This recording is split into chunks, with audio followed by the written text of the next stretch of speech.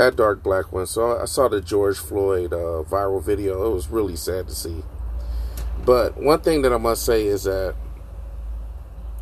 there's, we're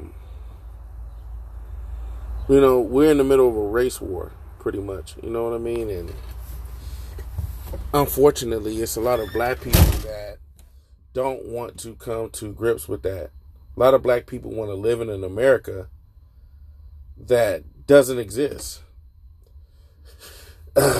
They want to live in an America where you could kind of beg white people. I just saw some kind of football player. He was out here begging white people to kind of be their ally, be black people's allies.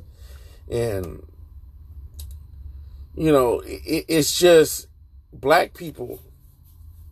We know what we have to do. That's just point blank period. You know what you have to do. Because when it's us that violates another one of us, we know what to do. But this goes back to like the little thing I just made about Doja Cat.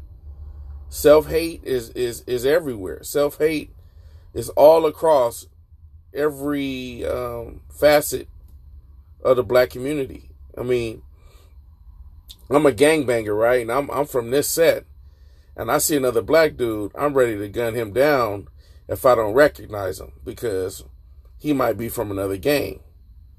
But the white policeman, he comes over here, beats me up, slams me up against the car, does all kinds of shit, beats me up, throws me in an opposite neighborhood, and I don't have no smoke for him. When he comes, I start running. So it's that self-hate, man. It's programmed deep inside of us. It's programmed deep, deep, deep inside of us. And what happened to George Floyd, man, really unfortunate, really sad. Steven Jackson, the guy kind of resembles Steven Jackson too. He comes from a part of Texas that Steven Jackson comes from, and he relocated to Minnesota. You even had Jay Prince kind of come out and speak out against the Minnesota police. They were rioting last night or yesterday. And, Minnesota has already had that situation with Philando Castile, the Justine Damon, the white woman, but they sure enough locked that brother up. They put him in jail like that. Muhammad Noor, they locked his ass up so fast. They weren't trying to figure out what they were going to do. So,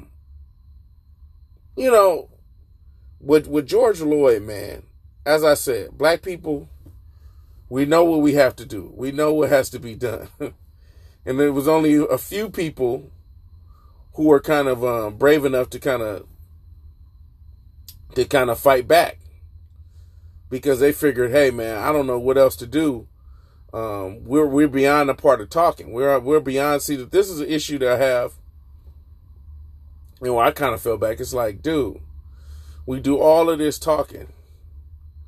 We talk about, oh man, this is what we need to do. This is what we need to do. But ain't nobody doing nothing.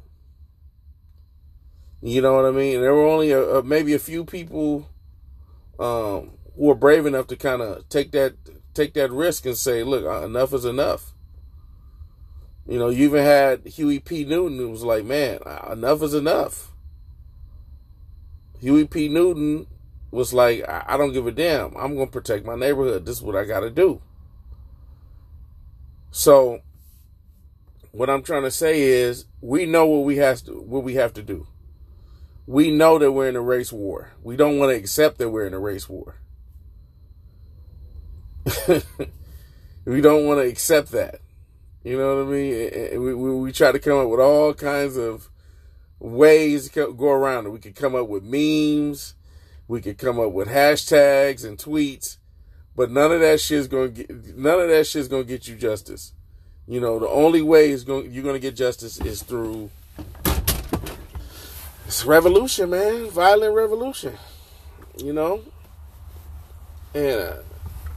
this is why I really didn't say too much about the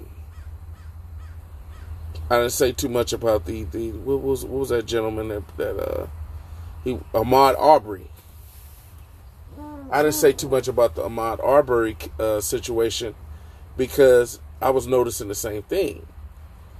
We get outraged, we get upset, we get mad, we start hashtagging, we start tweeting, we start doing all of this stuff.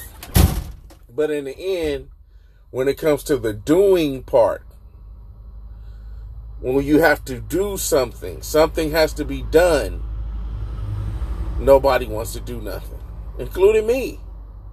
Right? I'm not going to sit up here and strap up and go out here and go to war. I'm not.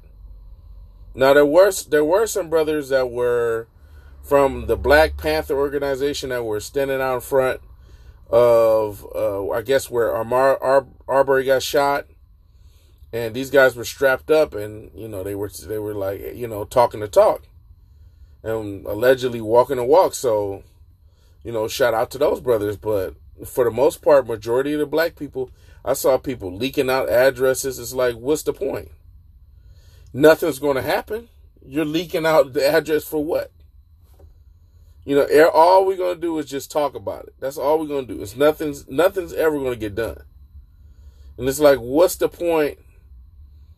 If I was to get viciously murdered like a savage, the way that these brothers got murdered, Ahmaud Arbery and